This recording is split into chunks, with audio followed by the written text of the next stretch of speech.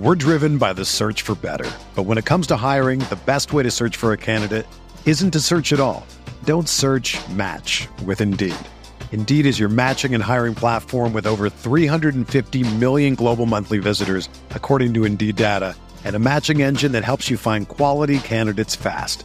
Ditch the busy work. Use Indeed for scheduling, screening, and messaging so you can connect with candidates faster. Leveraging over 140 million qualifications and preferences every day, Indeed's matching engine is constantly learning from your preferences, so the more you use Indeed, the better it gets. Join more than 3.5 million businesses worldwide that use Indeed to hire great talent fast. And listeners of this show will get a $75 sponsored job credit to get your jobs more visibility at Indeed.com/Blue Wire. Just go to Indeed.com/Blue Wire right now and support our show by saying that you heard about Indeed on this podcast. That's Indeed.com/Blue Wire. Terms and conditions apply. Need to hire? You need Indeed.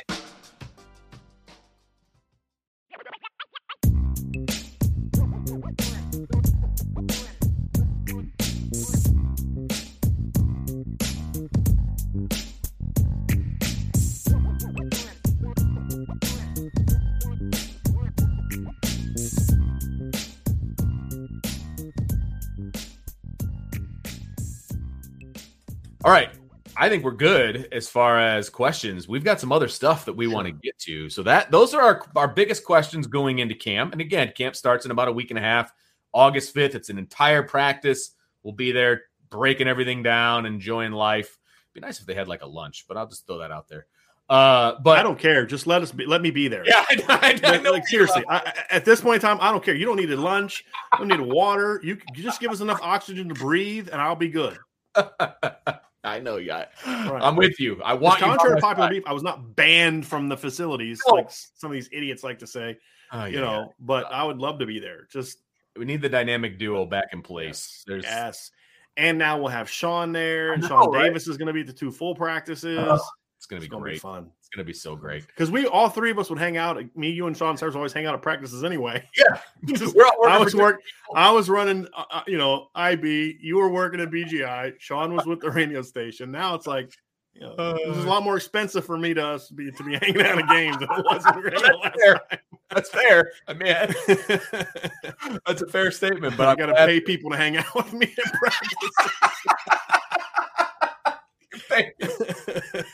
If you look at it like that, I guess that's true. Oh man. Well, I was hanging out with Sean last year when he was working for somebody else, and never mind. I'm just gonna say we were having conversations about some other guy that was there. So anyway, let's jump into some rapid fire. Brian, we got some good questions that I'm kind of excited to knock around here, and so we're gonna kind of travel around college football, NFL. We're going to be kind of all over the place. So first question that I'm tossing up to you, sir. For the 7th time in 8 seasons, Clemson is picked to win the ACC in the preseason with 104 votes. NC State was picked second with 38 votes. Is there any competition for Clemson this season in the ACC, or is it a foregone conclusion that the Tigers are going to win it all? We're driven by the search for better. But when it comes to hiring, the best way to search for a candidate isn't to search at all. Don't search, match with Indeed. Indeed is your matching and hiring platform with over 350 million global monthly visitors, according to Indeed data, and a matching engine that helps you find quality candidates fast. Ditch the busy work. Use Indeed for scheduling, screening, and messaging so you can connect with candidates faster. Leveraging over 140 million qualifications and preferences every day, Indeed's matching engine is constantly learning from your preferences, so the more you use Indeed, the better it gets. Join more than 3.5 million businesses worldwide that use Indeed to hire great talent fast. And listeners of this show will get a $75 sponsored job credit to get your jobs more visibility at Indeed.com/Blue Wire.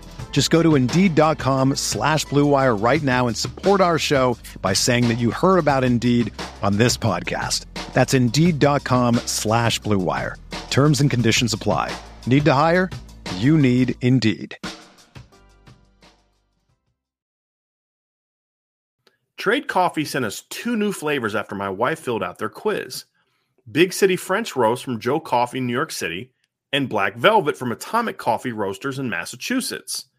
The Black Velvet was a dark roast with a note of burnt sugar, graham cracker, and malted milk balls. It was a very rich but smooth flavor that reminded her a bit of her favorite dessert, creme brulee. The Big City French Roast was also a dark roast, which is right up my wife's alley. And it was flavored with burnt sugar, baking chocolate, and roasted almonds.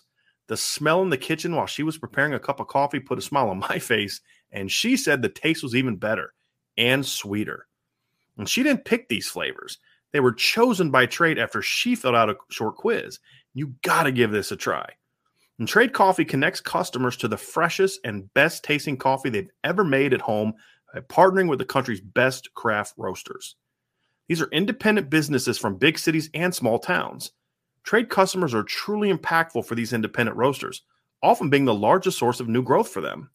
Trade's coffee team actually taste tests thousands of coffees to keep 450 different kinds live and ready to ship every day. There's no one perfect coffee, but there is a perfect coffee for you, and Trade's human-powered algorithm will find it. Trade is so confident they'll match you right the first time that if they don't, they'll take your feedback, and an actual coffee expert will work with you to send you a brand new bag for free. Right now, Trade is offering new subscribers a total of $30 off your first order plus free shipping and handling when you go to drinktrade.com/Irish. That's more than 40 cups of coffee for free. Get started by taking their quiz at drinktrade.com/Irish and let Trade find you a coffee you'll love. That's drinktrade.com/Irish for $30 off. Okay, so let me ask you, can I ask a clarifying question, Vince? Of course. Are we talking about the regular season, the conference title game, or both? I believe we are talking about both. Okay. I believe we're talking about both. Okay. So, I mean, it's your decision, so we can talk about whatever. It can be from whatever you want. So, Sure. For me, when I look at it, I do believe that they will win. I have them picked to win the ACC, but it is not going to be as easy as it's been in the past for a host of reasons. Number one, other teams in the league are better. Okay. I think Wake Forest has gotten better. Now, like Clemson is kryptonite to Wake Forest. I mean, they can look great for we saw it last year. I mean, they look great, rolling, beating people, and then they go play Clemson and get curb stomped because they just number one, it's a bad matchup, right? Because they like to do that real slow mesh. You can't do that stuff again't Clemson. You got that front seven. You better get rid of that ball quick, son. Right. So you can't do that. I mean, and you can't do it. I mean, their lowest point total this season was 27 against Clemson.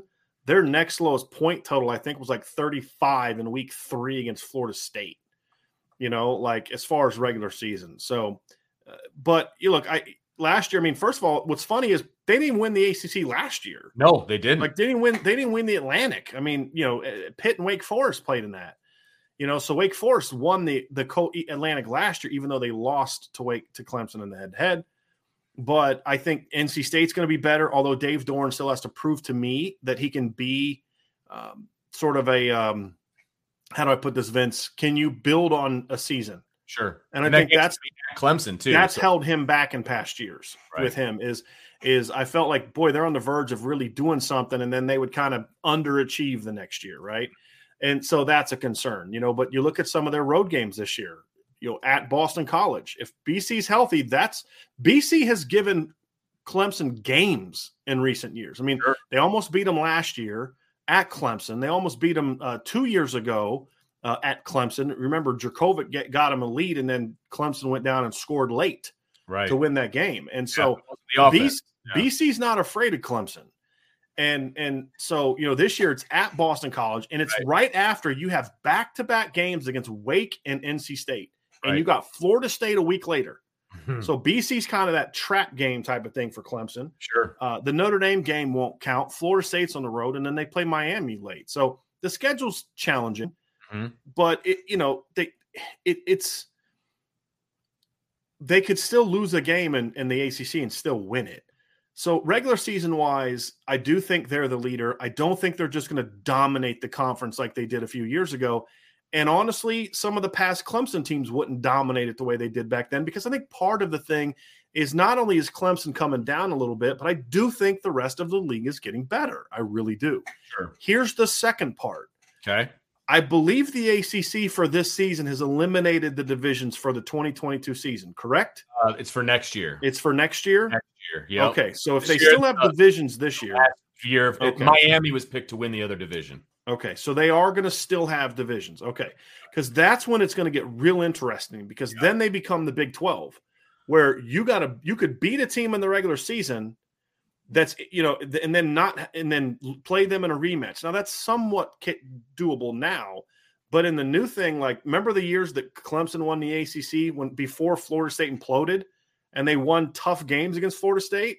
Well, in some of those years, Florida State was the second best team in the league, but it didn't matter. They weren't going to play them in a rematch because you had the Coastal there and they're both in the Atlantic. Right. So that's going to be interesting. But of course, as you said, I wasn't sure when that was going into play, if it was this year or next year. I just read that today. So this is the last year. That's going to make it very interesting. So regular season wise, I think so. The other thing too, Vince, is when you look at the Coastal, I think that's the side that's needed the most improvement, right? Because in recent years, the best second and third best and fourth best teams are often in the Atlantic. I mean, you could argue that in many years in the college football playoff era, that the second, third, and fourth best team in the conference was from the Coastal. Agreed. And really, there was twice that wasn't necessarily the case. This past year was not necessarily the case with Pitt. I would have liked to have seen a Clemson Pitt game, in the ACC title game. I think that would have been very fun to watch. As far as that matchup, because I think Pitt was the best team in the ACC last year. Clemson and Pitt did not play each other, or they did play each other last year at Pitt. Pitt beat them by 10. I would have liked to seen that rematch, right? By the end of the year. But anyway, they got Wake Forest.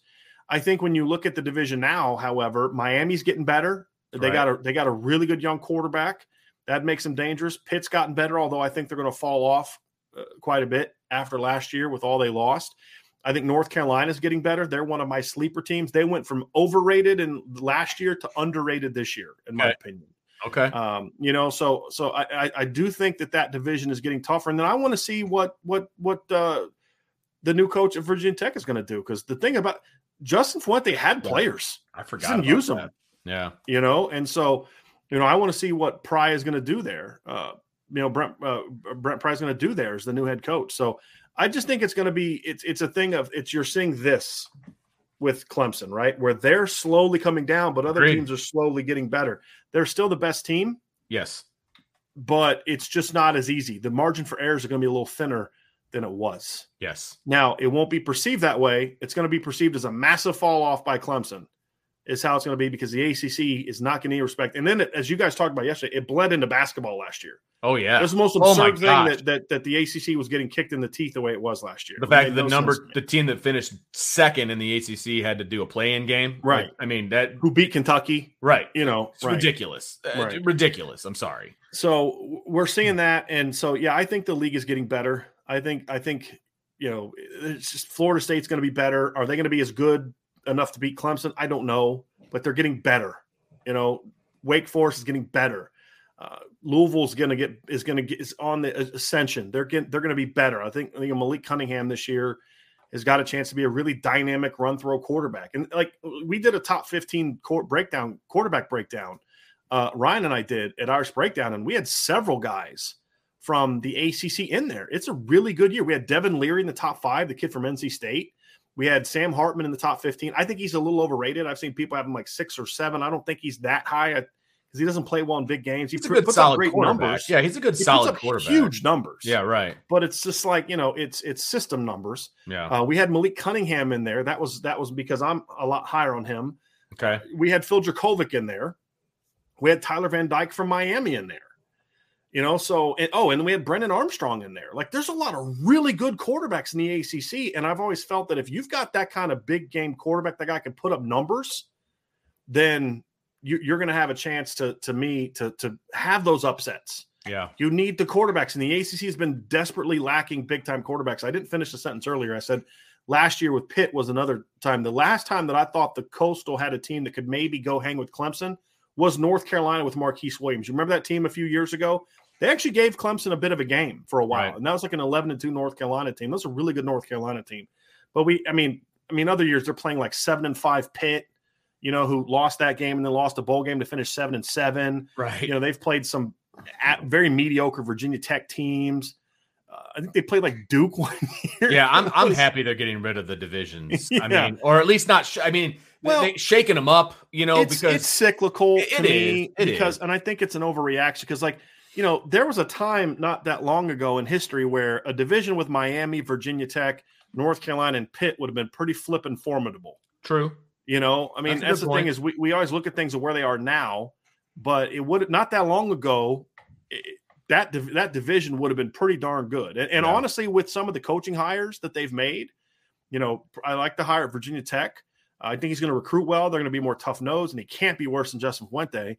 I love the hire of Mario Cristobal at Miami. I really like that hire. I think they're going to be really I think Tony good. Elliott's going to do better at Virginia Tech maybe than some people think he will. And then, of course, Matt Brown's doing a good job. And I love the hire of Mike Elko at Duke.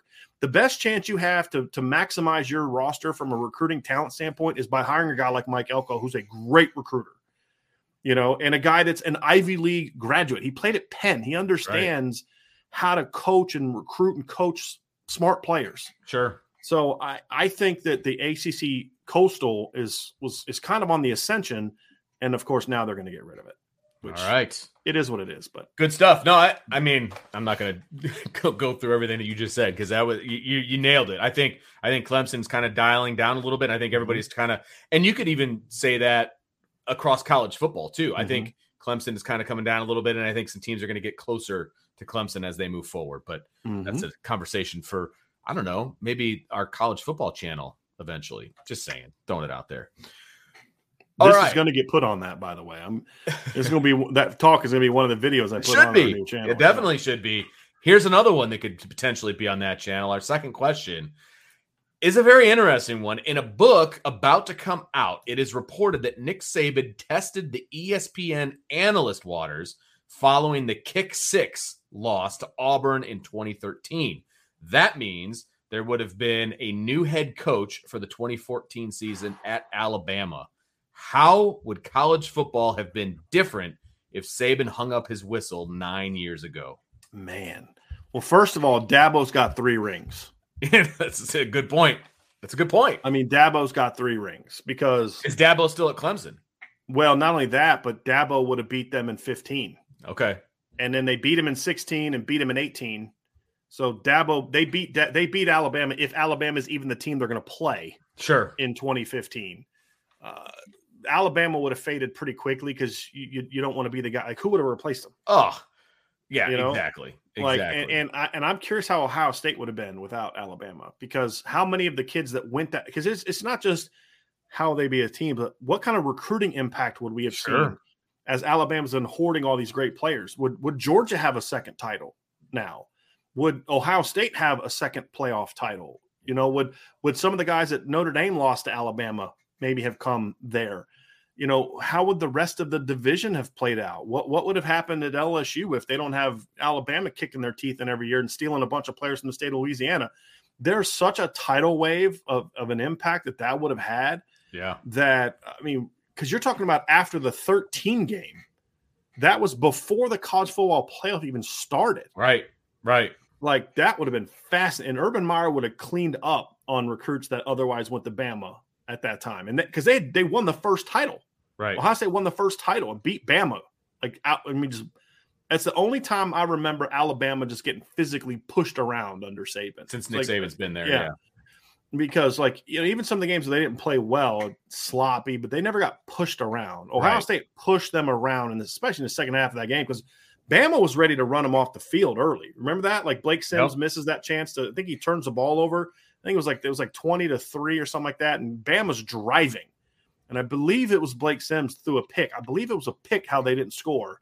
And then that's when the Ohio State comeback started, and they just ran them off the field in the second half. Remember that, yeah. And you don't see Bama getting bullied the way that Ohio State did to them in the second half of that game. Right.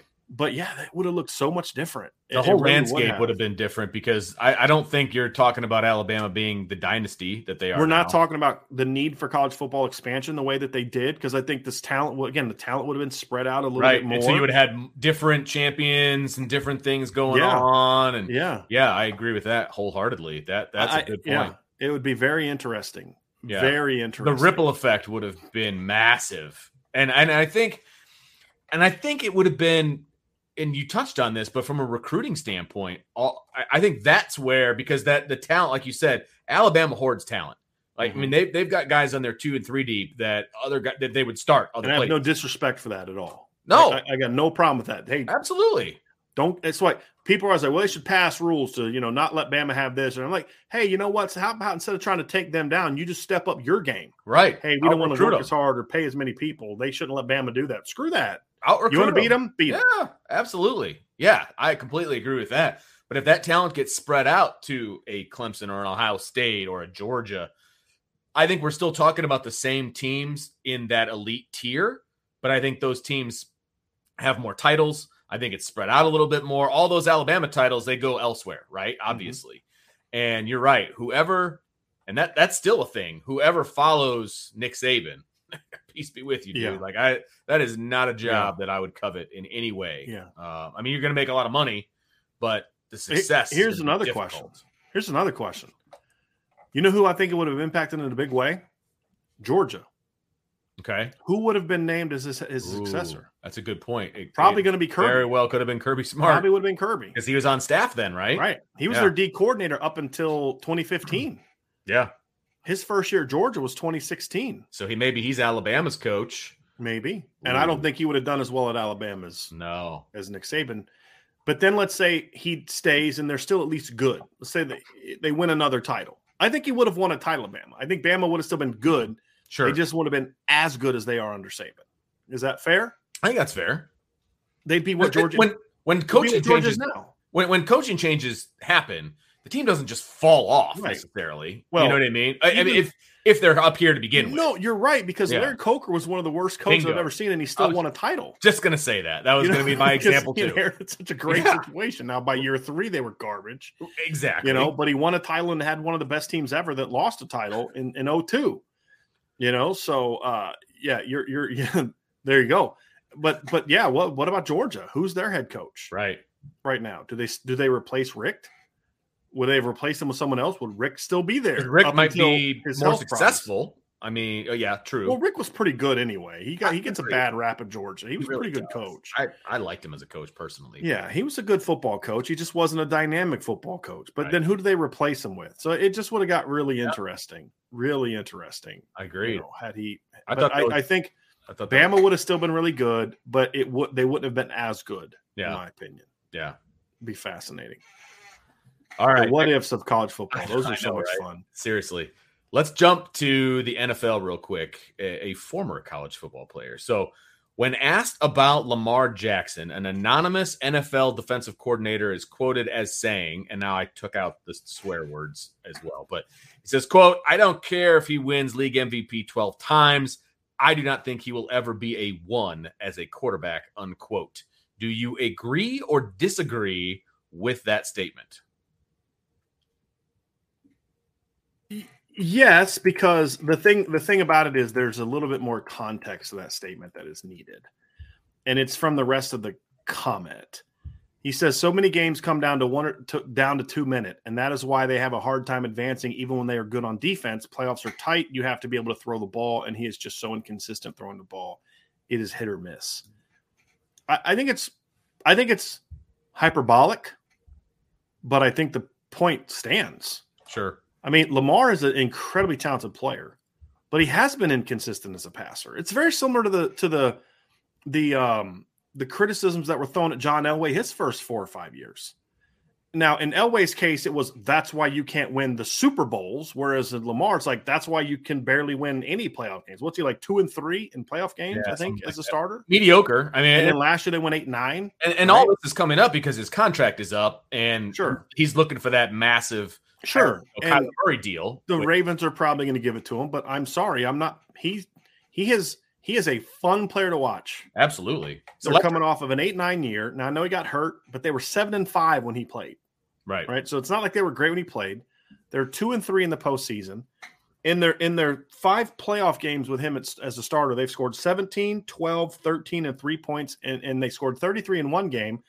But in that one game, he threw for 185 yards and had 6 yards rushing. They didn't win because of him per se. So I'm sorry, he hasn't proven that. He does not belong on the same level as a Pat Mahomes, right? As a Russell Wilson, from guys that have won Super Bowls, as an Aaron Rodgers, as even Josh Allen. I was gonna say Allen. Oh yeah, exactly. Right. I mean, because Lamar walked into a great situation of a good team. He was the last pick of the first round. Josh Allen walked into a bad team and has made it really good. Yeah. So I think it's accurate. I think Lamar does need to improve as a passer. There's no question about that. I actually blame Baltimore for that, because I think Baltimore has sort of turned into the running aspects of Lamar. Oh, absolutely. Like, to me, Lamar has regressed a bit as a passer. And kind of preparing for this, I watched a little bit of film, but he's a guy, I'm a big Lamar Jackson fan. I remember you and I's conversation about him when he was in college. And I think you were higher on him in college than I was, for sure. Oh, yeah. Because I think his passing was overlooked, because he's such a dynamic runner that people forgot that the cat threw for 3,600 yards one year. Right. You know what I mean? Like, this isn't like Eric Crouch, reincarnated. You know what I mean? Or Tony Rice, right? Like, this cat can throw. Lamar was an over 60% completion guy in college. He was a 3,600, yard passing guy in college. I'm looking at his last couple years. He won the title in 16, correct? The year he won the Heisman, I mean. It sounds right. He threw for 3,500 yards, 30 touchdowns. Now, what most people remember about that year is the 1,500 yards rushing and the 21 touchdowns, and they don't talk about the fact that he threw for 3,500 yards and 30 touchdowns. The next year he went for over 3,600 yards, and his team was not as good. They lost some receivers and all that other stuff. But I think what has happened in the NFL is, I think Lamar is kind of Baltimore, because they're a conservative. They've always been a bit of a conservative team, right? And even their Super Bowl winners were teams that were running the football and playing great defense and all that kind of stuff. They look at Lamar and say, "Hey, we're gonna accent sort of what he does and its dynamic playmaking ability and stuff like that." And I don't think that they have done enough with him, in my opinion, to let him develop as a passer. I mean, look, the reality is, Vince, he threw more passes in 13 games in college, right? His last year at Louisville, in 13 games, he threw 430 passes. He's only gone over 400 pass attempts in a season in the NFL once. In more games. Yes, once. Right. So to me, that is more pass happy. Yes. College. I think they have tried to make him something that I don't necessarily think that he is, which is why I don't think he's as good of a passer. I don't think they have leaned into, to me, Lamar throws a great, at least in college. I haven't watched it as much in the NFL. Throw a great deep ball. I don't let him throw deep ball a whole lot. It's just dink and dunk and move the pockets and all this other kind of stuff. Right. So in my opinion, I agree with everything that defensive coordinator said. I think the issue is more Baltimore than it is Lamar, in my opinion. And I'm sure some people will disagree with that, and they'll just look at what he's been. The DC is right based on what Lamar is in regards to how he's used. Sure. I think the question for me is he being used properly? And he's one of the few NFL players that I watch because I enjoy watching him. I have not enjoyed watching him the last couple of years. Sure. Yeah. Right. And it's just they're trying to make him this odd dual threat guy where he's a runner first and a passer second. And I don't like that. I mean, I think they need to allow him to use his, it's like with Buffalo. They need to let him be what Josh Allen is in Buffalo, where Josh Allen's legs are a big part of his game. Ryan and I were talking about this earlier today. But they're not designing the run game around him as much as they are, in my opinion, in Baltimore. And they don't limit him, in my opinion, the way that they do in Baltimore. I mean, the kid's rushed for over 1,000 yards twice. Why?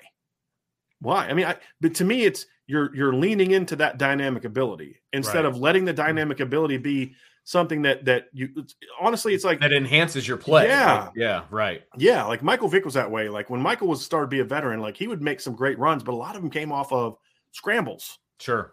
As opposed to the designed runs. You don't run for 1,206 yards like you did in the second year if you're just running a bunch of scrambles. Right. So like to me, and then when you do have some designed runs, they're a little bit more impactful because it's just not something you're preparing for. Sure. And you got J.K. Dobbins. If J.K.'s healthy, I'm sorry, let him be your ball carrier. Let Lamar throw, because then you get to the postseason and Lamar's not a big guy. He's been getting banged around all year. That happened to Elway a lot. Yeah. Elway went through that in his career where he'd get to the postseason. Like he had to put the team on his shoulder so dang much, and he's banged. I remember the one year he gets hurt against the Bills. And a guy can only carry a team so much. So I would like to see Baltimore again. I think the guy is right. That is very true about Lamar Jackson. I think where I would argue with some people is maybe why is he that way? Sure. And, that's kind of the way I look at it. And so, like somebody says, it stinks that Lamar played for somebody like Bobby Petrino. Yeah, Bobby Petrino's an a-hole and a bad dude, but I think Bobby Petrino did more for Lamar Jackson's career than anybody ever, because Bobby Petrino did not look at Lamar and say, you're the most dynamic player I've ever seen at quarterback. Which would be true. Which would be true. The only other guy that even remotely comes close is Michael Vick, in my opinion. Right. Just as far as like John Elway was the greatest all-around quarterback I've ever seen. But John Elway was not the explosive athlete that Lamar is, right? Michael Vick's the closest thing to it. Lamar's bigger, taller, and all that kind of stuff. Right. But Bobby didn't say, hey, we're gonna make you be like what, like a version of what Brandon Wimbush looked like. He said, look, we're going to use your athleticism, but I'm going to teach you how to throw the football because I like to throw the football. And as I said, this kid threw for over 7,000 yards in 2 years at Louisville. Threw for 30 touchdowns when he won the Heisman Trophy. And so I think Bobby Petrino did more to advance his game as a passer than anybody. And that's why I've said, like, if you'd have put Lamar in Notre Dame's offense in 2017, part of the reason that I believe that Notre Dame would have won a title is not because he'd have been such a dynamic runner, because I think Brandon Wimbush was a pretty dynamic runner. Right. It's because of what Lamar would have brought to the table as a passer. And so that's kind of where I look at it is Lamar, Bobby Petrino is one of the biggest D-bags in the history of college football, in my opinion. I mean, not even a debate. It's not even a debate. Yeah. But in this instance, I don't know if there's a better quarterback that Lamar could have played for, because Bobby said, I'm gonna work on you as a passer. And I don't think the Ravens have done that.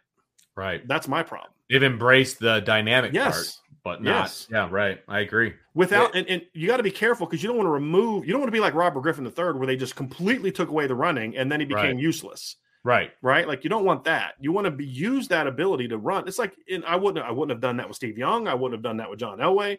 Use the athleticism, but don't make it the focal point of what you do for him unless it's coming through the pass game.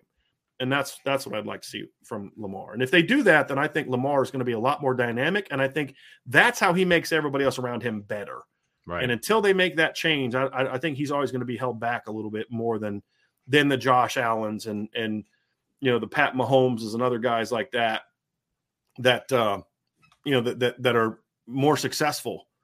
He's never going to be Pat Mahomes as a passer. Doesn't need to be. Pat Mahomes is never going to be him as a runner. Right. You put those two things together a little bit more effectively, and that's how Lamar's going to be successful. Absolutely. You put them together with what they've got going on defense as well in Baltimore, you're going to be in good shape. So, all right. Well, that's going to do it for Rapid Fire. Brian. Hey, hold on a second. We got one more. I was excited about the last question. Oh, you were? I didn't realize that. Heck yeah, man. Oh, okay. He was one of my favorite players of his generation. Okay. All right. I love that. Okay. So, let's wrap it up with a baseball question then. All right. So David Ortiz was inducted into the Baseball Hall of Fame this weekend. Big Papi, what is your favorite memory of the Boston Slugger? I have two. Okay. One is for what he did on the field, and the other is for what he did as a leader. Okay. So the one on the field is, was it Game 4? Was it 2004 was the first year? The first year they won when they came back. Right. Yeah. They were playing the Yankees, and it was kind of it was a game, not a play. Like, obviously everybody remembers the walk-off home run that he hit in the 12th, which was huge. But the other thing for me is early in that game, he had a clutch single that drove in 2 runs. They went into it was the 5th inning, I believe. They were down I think 2-0. I think it's 1-2 in that inning. The bats were just silent. They got a run, and then he drives a single in to knock in 2 runs to give them that first lead, right? Like if you don't get that momentum, then you don't get to the position where the walk-off happens, right? And that's kind of the thing for me is like that was money because that was the giant you couldn't slay. Like the Yankees were the giant you couldn't slay. And you couldn't get past them, and that put them in. And again, that didn't win the series. Like they had other games played, but if they lose game 4 at home, it's over. Done. I mean, they would have been swept. Right. I mean, like I said, they had other games that they had to win. Sure, but they just they had to win 4 in a row. I mean, yeah. So that was a big one. And then the one that to me, Vince, the other one that I would look to is after the bombing. When he spoke to the crowd, like, this is our city, you know what I mean? Like just what that meant and what that represented and what my view of what this makes this country great is a cat from, where's he from? Like the Dominican, right? Isn't he from the Dominican? Not America. Like Yeah. Right. But he didn't say, this is my adopted city. He said, this is our city, and just what that represents. And especially if you're someone who understands the history of Boston's, history with race, that was just a really cool thing. But, you always think of, whatever you think about politics, right? I have very strong opinions of George Bush, and a lot of them aren't very pleasant. But one that I will always remember as the rest of my life that made me happy is after 9/11 when he threw out that first pitch in Yankee Stadium. It's kind of like, you know what? We're going to be all right. Yeah, right. Sports can be that for us sometimes. You know what I mean? And I love that. But, when you look at kind of him stepping up for that city saying, hey, we're going to be all right. Yeah. This is our place. We're going to be all right. I just thought that was a really cool thing that I'll never forget that, right? Like this cat from the Dominican standing up, speaking for millions of people that unified all these people. I just thought was a really cool thing. And anything you've ever heard about him as a leader and all that other kind of stuff, it's like, yep, that makes sense. That's Poppy. Yeah. Nobody else, that's the perfect guy you'd want doing that kind of thing. Absolutely. So 100%. That's my other cool David Ortiz moment. Do you have another one? I was never a Boston fan, obviously. Me neither. I just liked him. Yeah. Even when he's with the Twins, for some reason, I don't know why. I liked him as a player. I like the fact that he's just kind of a big, goofy dude. You know what I mean? And when I don't know why this is, but when I think of him, I think of that SportsCenter commercial where he puts on the Yankees hat and the mascot for the Red Sox walks by and they're like, oh yeah. Like Papa's like, what's wrong? And he's wearing the Yankees hat. Like, so classic. I hate ESPN, Vince, right? But those commercials they used to have were phenomenal. Fantastic. And that's one of my favorite. Yeah, like what do you? And he's like, what? He's like, you got to work it in. It's like, oh yeah, because it was him and Jorge Posada, I believe. And Jorge's like, I don't even wear the hat. I'm a catcher. He's like, no, you got to work it in. No, fantastic. Like that encompasses like his personality, which I loved as a sports fan. I loved his personality. So that's fun. That's what it was for me. So. And he was clutch, and that's what. Oh my gosh, that's the thing that separates him to me. Like, he's got great numbers. Right. The numbers are great and all that. But like, there's a lot of guys with great numbers that never had like meaningful clutch hits ever. It's not the 541 home runs that he hit. It's the ones that mattered. Yeah. He hit some big home runs that mattered. And to me, that was like, even in the World Series against St. Louis, who was the first person to hit that bomb that just kind of got all the, okay, we're here. We're Yankees wasn't the end game. This is the end game. Right. Coming out and hitting a 3-run bomb early in game 1, you're like, okay, that's Poppy. Right. That's the tone setter. It's kind of like when Eric Davis hit that first home run against the A's in 1990. It's like, okay, the Reds aren't messing around. They're not afraid of the Bash brothers and this Oakland A's team. They're coming to work you. And it's just, to me, that's what that Poppy home run served to me early in that game as well. Correct me if I'm wrong, but he's one of the first primarily DH players to really go into the Hall of Fame, right? I mean, Harold Baines is in the Hall of Fame, isn't he? Isn't he in now? I'm not sure. I think so. I could be wrong, but I thought in the last couple of years, a couple guys like there's a pretty long period of time where DHs weren't considered, full baseball players, right? Yeah, and Harold Baines got in 19. Okay. Yeah. And Harold Baines' numbers aren't anywhere in the same ballpark as Big Pop. He's playing a different era, but of course. Yes, But still, yes. But he's one of the first DHs to get into the Hall of Fame, which I think is all pretty impressive. Yeah. You know what I mean? So, and look, to me, I'm okay putting DHs in. Like, if don't have a position and then penalize people. I hate the DH. Personally, I hate the DH. I hate the notion of your pitchers aren't real players. Right? Like that, I hate it. It's like saying quarterbacks can't be tackled. Like it's I don't know with the rules these days. Right. But if you're going to have a DH, then reward the best at what they do. That I agree with 1,000%. Right. Absolutely. And if you're great at what you do, okay, then you're a Hall of Famer. So like Edgar Martinez is one of the greatest hitters I've ever seen. I don't care if he played the field or not. That's not what he was paid to do. Right. Exactly. Right. Harold Baines was, you're going to punish him for being a great hitter. Like, it made no sense. So we have a lot of guys that were great hitters that were terrible defenders in the Hall of Fame. That's no different than a DH. True. Right? I could have put Harold Baines out in right field and he could have sucked and he still would have been a Hall of Famer, right? Because he could hit. Right? And that's kind of my thing is like if you're not going to put a DH in, then take out every guy that was a great hitter that couldn't field. Yeah. There's a lot of those. More outfield. There's plenty of National League. A lot of those. There's a lot of first basemen in the Hall of Fame that are there because they could hit, not because they were, like scooping up every bad throw and just vacuums it. You know what I mean? Like, come on. They were there because they hit a crap load of home runs. That's why they're in the Hall of Fame. So. I've never Hall of Fame voters for baseball are the weirdest group of people. Oh my gosh! Like, just the straight. I shouldn't say they take it too seriously, but like no, they do. They take themselves too seriously. There you go. go. The vote should be serious. Yes. Like I was engaging with somebody who voted for the Hall of Fame in college football, and there's like, okay, he's like, well, I never saw those guys play. Well, that's not your job, right? Then do your homework and research those people. You should take your vote seriously, but sometimes you take yourself too seriously.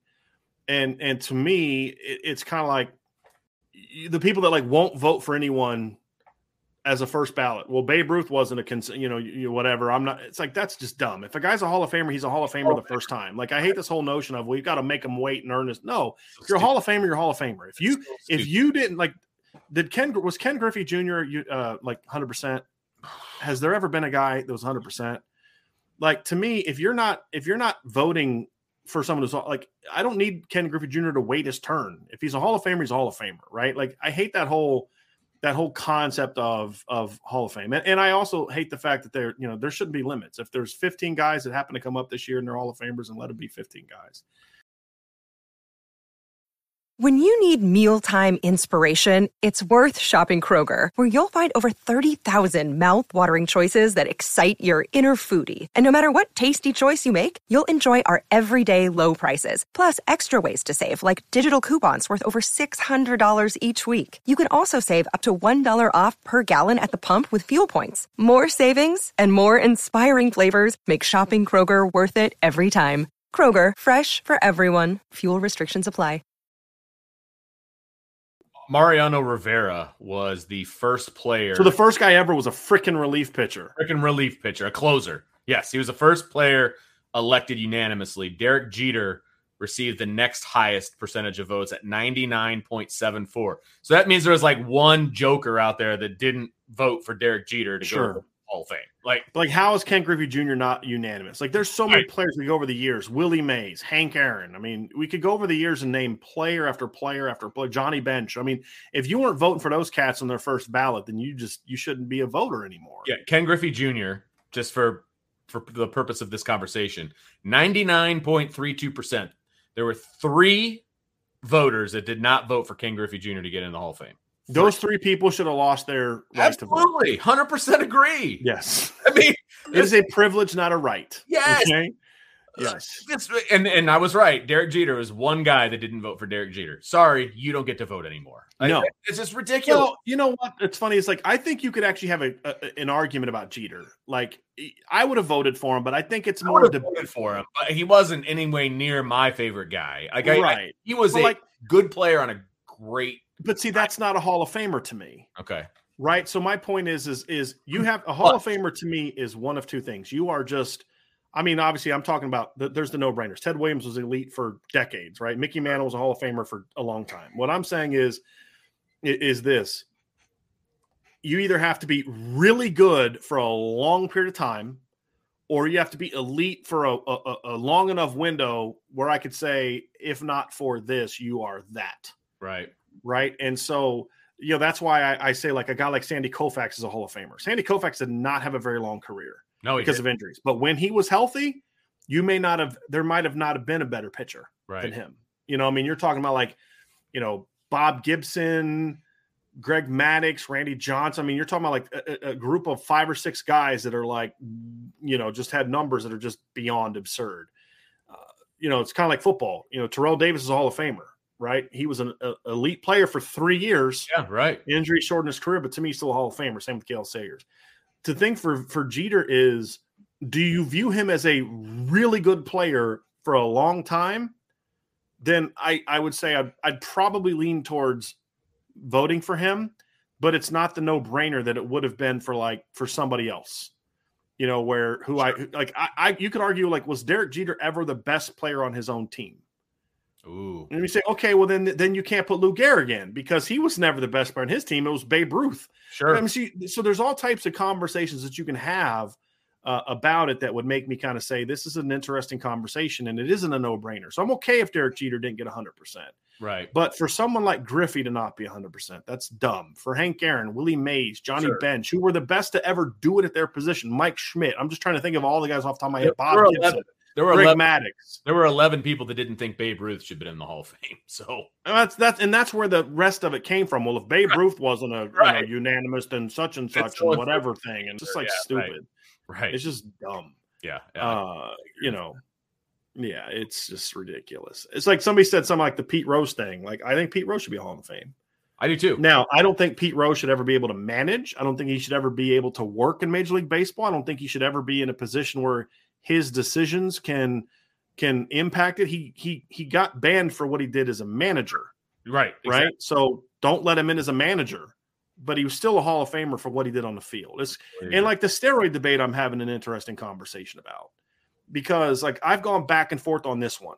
Like somebody said that about David Ortiz because he was linked to the steroids thing. And it's kind of like, how do we view that? Right? Like to me, there's a difference between David Ortiz, who was always a great player, who took certain things to stay healthy. Roger Clemens. Roger Clemens was – so my thing is, was Roger Clemens a Hall of Famer before he went to Toronto or not? Same thing with Barry Bonds. People that don't want Barry Bonds in, I don't want – I kind of for a long time was there, but then I kind of asked myself, okay, we don't believe that Barry Bonds was a Hall like we don't think he started using steroids till San Francisco, right, Vince? Isn't that kind of right? But if you look at his career in Pittsburgh, he's a borderline Hall of Famer before he went to San Francisco. I don't even know if it's borderline, to be honest with you. Longevity is the only thing I'm looking. Okay, at. Fair enough, but like that's the only thing. He was a 5-tool player when he was in Pittsburgh, right? I mean, he just was. He was great. Yeah. Oh yeah. I mean, he was a much better. I mean, I would argue that Barry Bonds in Pittsburgh was a better all-around player, and Barry Bonds' his first couple years in San Francisco, was a better all-around player than he was when he moved he became a home run hitter. You know, I mean, because like what was the one year he had? Like, there was one year numbers were just stupid. Last year he hit 45 homers and 101 RBIs. Like, I'm sorry, you should not 49 homers and 106 RBIs. It's like, that's absurd. He drove in 116 runs one year with the Pirates on 25 home runs. Right. Because he wasn't just standing up there looking for a walk or a home run. Right. Like a load of stolen bases. Like, I mean, he was all over the place. Yes. He won 2 MVPs with the Pirates. He won 3 Gold Gloves with the Pirates. I mean, he was a really good outfielder. Now, he wasn't Ken Griffey Jr. good. No. But he's a really good outfielder, you know, for a long time. And it wasn't until the steroids aspect that his game changed and he became that home run hitter. And then it became, you know, like one year he had 34 homers and drove in 83 runs. It was 102 games. But it's just kind of like, you know, like his last 4 MVPs don't mean a thing to me. I 45 homers one year, 90 RBIs. That's not MVP numbers. I'm sorry. This is not. You're great at hitting home runs. That doesn't make you the best player in baseball. Right. But if you just look at what he was with the Pirates, like you said, Vince, he's a borderline Hall of Famer with the Pirates. Right. because he always had a great eye. Because he left Pittsburgh when he's 27, but he had 127 walks his last year in Pittsburgh. He always had a great eye, but here's the difference. Like stolen bases his first few years, 36, 32, 17, 32, 52, 43, 39. And he was even doing that in some of the years with the Pirates, the Giants. He had a 42 and 40 year. But then after that, he just became a one-trick pony. Right, exactly. And those Barry Bonds years were not as good all around. But his up until he was 30, he was a phenomenal player. I mean, it was him and Griffey were the two best outfielders in baseball, and there wasn't a third. Yeah, right. Like Griffey was clearly better to me than Bonds up until steroids and then Griffey's injuries. Like if you project Griffey's numbers through even his first year in Cincinnati, he blows away Hank Aaron's numbers. Right. And he was a better all-around player. And he'd have done it with like a dozen Gold Glove awards. It's a shame that Griffey got hurt because he would have just destroyed all the home run records. Yeah. And yes, I know this has nothing to do with on the field play, but the off the field Ken Griffey Jr. I would have much rather been behind than the off the field Barry Bonds. And let's be honest, right or wrong, when the baseball writers are the ones voting for this, Barry Bonds was a jerk. They're not voting for him. But again, I don't think that should factor into Hall of Fame. Completely agree with you. Yeah. Completely agree. You're the biggest a-hole around. That shouldn't impact. That's why he's not getting voted. I mean, that's one of the reasons. Right. If it like somebody just said Griffey was juicing too. No, he wasn't. No, he wasn't. Not everyone was doing it. What I hate is when people say, well, they all were. No. It's just like what we're going through now. Some people make choices whether you got to sacrifice yourself or not. Like I saw this. I'll just use this as an example. Nolan Arenado said he's not going to go to Toronto because they're requiring vaccines and boosters, and he doesn't want to do that. He's coughing up almost $500,000 to not go there and do that, right? And there's the perception. There's still in the media a very negative perception of that. But what I'm saying is not everybody walks in lockstep because it's what everybody else is doing. Right. Whether you think their decision is right or wrong is not the point. The point is not everyone doesn't do everything. And the whole reason Griffey broke down is because he didn't use steroids. That's why when he started getting hurt, it just kept happening and happening and happening. Whereas Roger Clemens was getting hurt. Remember, his last few years in Boston weren't great because he was constantly getting hurt. Then steroid starts, and all of a sudden he's 57 years old and still pitching 150 innings a year. Right. You know what I mean? Like hyperbolic, of course. That's just kind of where I look at it with that. But the point is like with if you found out Griffey was on steroids, there wouldn't be the pushback against him being in the Hall of Fame because he was a likable guy. Exactly. To your point. True. Correct. That's true. But it shouldn't matter. I agree. It shouldn't matter. It shouldn't matter. And I really disliked Barry Bonds because he was a jerk. Because when all that was going on, I was a teenager. I didn't like him.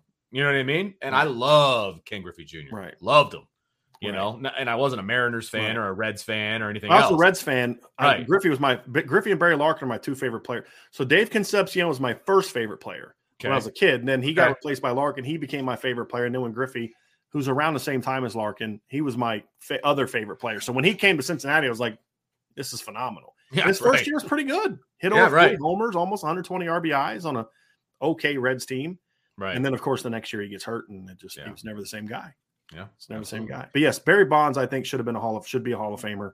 And David Ortiz should be a Hall of Famer because I don't care. The steroids are one thing, but like the thing about Poppy was he was money.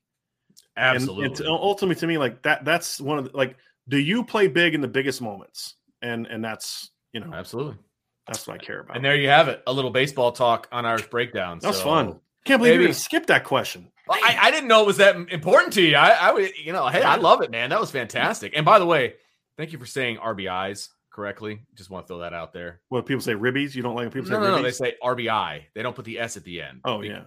It's stupid. I'm sorry. It's only singular. I had an RBI on that last hit. I had 2 RBIs. Yeah. Anyway, so gotcha. Just want to make sure. There's somebody that you and I both know and love that says RBI, and I just want to punch him in the throat. Please don't. He's not on air. I don't have to deal with that. It doesn't matter. All right. So anyway, that is going to do it for this edition of IB Nation Sports Talk. Thank you, Brian, for jumping on and co-hosting with me as well. Really appreciate it. Oh, we did have a super chat from Connor Patton. I forgot about that. Your boy. Thank you. You forgot to. I know, right? I started and everything, and I forgot to go back to it. Is there a good preseason or early season example of a moment when you realized that a player was going to have a great season? Yeah. Chase Claypool in 2019. You remember us watching him at practice? Like, this is a man playing against children. Yeah, absolutely. And it wasn't Julian. I mean, Miles did that to Julian year before. This is after that one. Yeah. This is after. Yeah. And I'm just like, this looks like an uncle playing like street ball with backyard his football nephews, right? Where he's just like boxing them out. Right. Like, okay, this guy's going to be a dude this year. The one that came to mind for me was Kyle Hamilton's freshman year. Yeah. Now, granted, he was with the second team and everything, but he's just picking off everything that was like in his wake. And it was like, okay, this kid is going to be pretty good. So it wasn't an individual player, and I don't even know if we thought it was going to. The opposite of this was in 2017 in fall camp. I remember Vince and I talking, and I was somewhere else at the time. And I was like, man, this is going to be a rough year. And he's like, yeah, man, it's going to be brutal. And the reason we were saying that is because like the defensive line sucks. Mm-hmm. Like they're just ripping 60-yard run after 60-yard run after 60-yard run, and they're not good. Then you kind of realize, like, no, they're actually going to be pretty good this year. It's just that offensive line is insane. Unbelievable. Unbelievable. Yeah. And you saw it in the Georgia game because, I mean, like Georgia – I'm trying to remember what did Georgia rush for that year? Let me look up because their numbers were a little bit inflated in that game against Notre Dame in 2017. So let me see here real quick. They rushed for 185 yards against Notre Dame that day and averaged 4.3 yards per carry. But if you go back and watch that game, they had like a 50-something yard gain on a jet sweep to DeAndre Swift. So that's like it's a little. I mean, it counts as a run. I'm talking about as far as the O-line D-line matchup is what I'm referring to. Right. Now, obviously, they ran the ball, got their yards, and that's an effective play. I'm not taking away from that aspect of it. I'm simply looking at it from the standpoint of you take that play away and just talk about like how the game was played out in the trenches. And Notre Dame not only, I mean, more than held their own in that game. Right. It was that play kind of took. I think it was like a 58-yard run, and if you take the rest of the snaps out of it, I think they were under 3 yards a carry. Because they were only at 4.3 with a 50-plus yard run. So that was one where you realize, like, okay, this D-line's all right. It's just that this offensive line is going to be really good. And, of course, when they went out and hung a 50 spot, a 500 spot on BC the next week, it's like, yeah, they're all right. They're pretty good.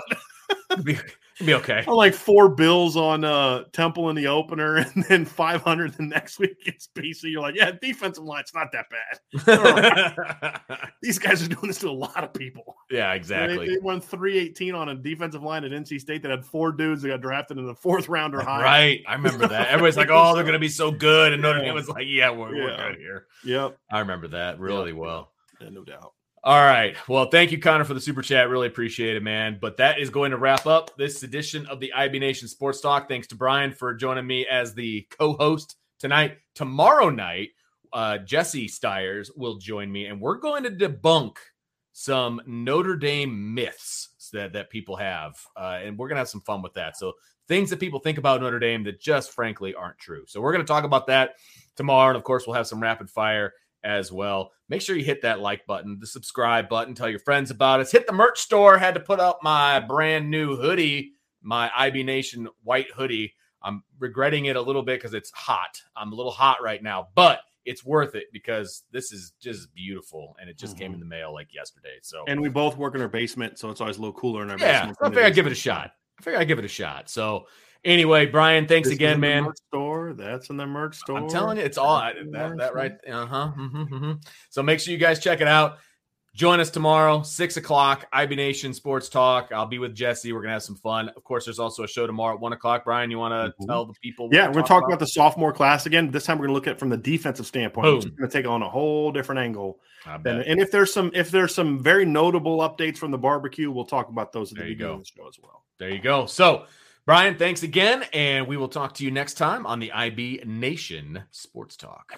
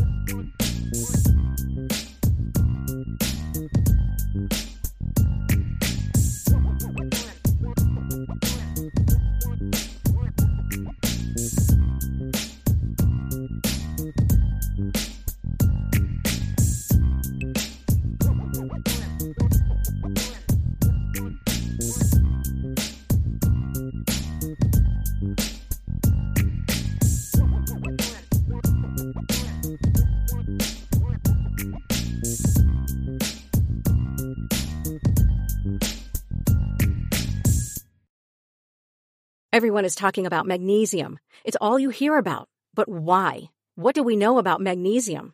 Well, magnesium is the number one mineral that 75% of Americans are deficient in.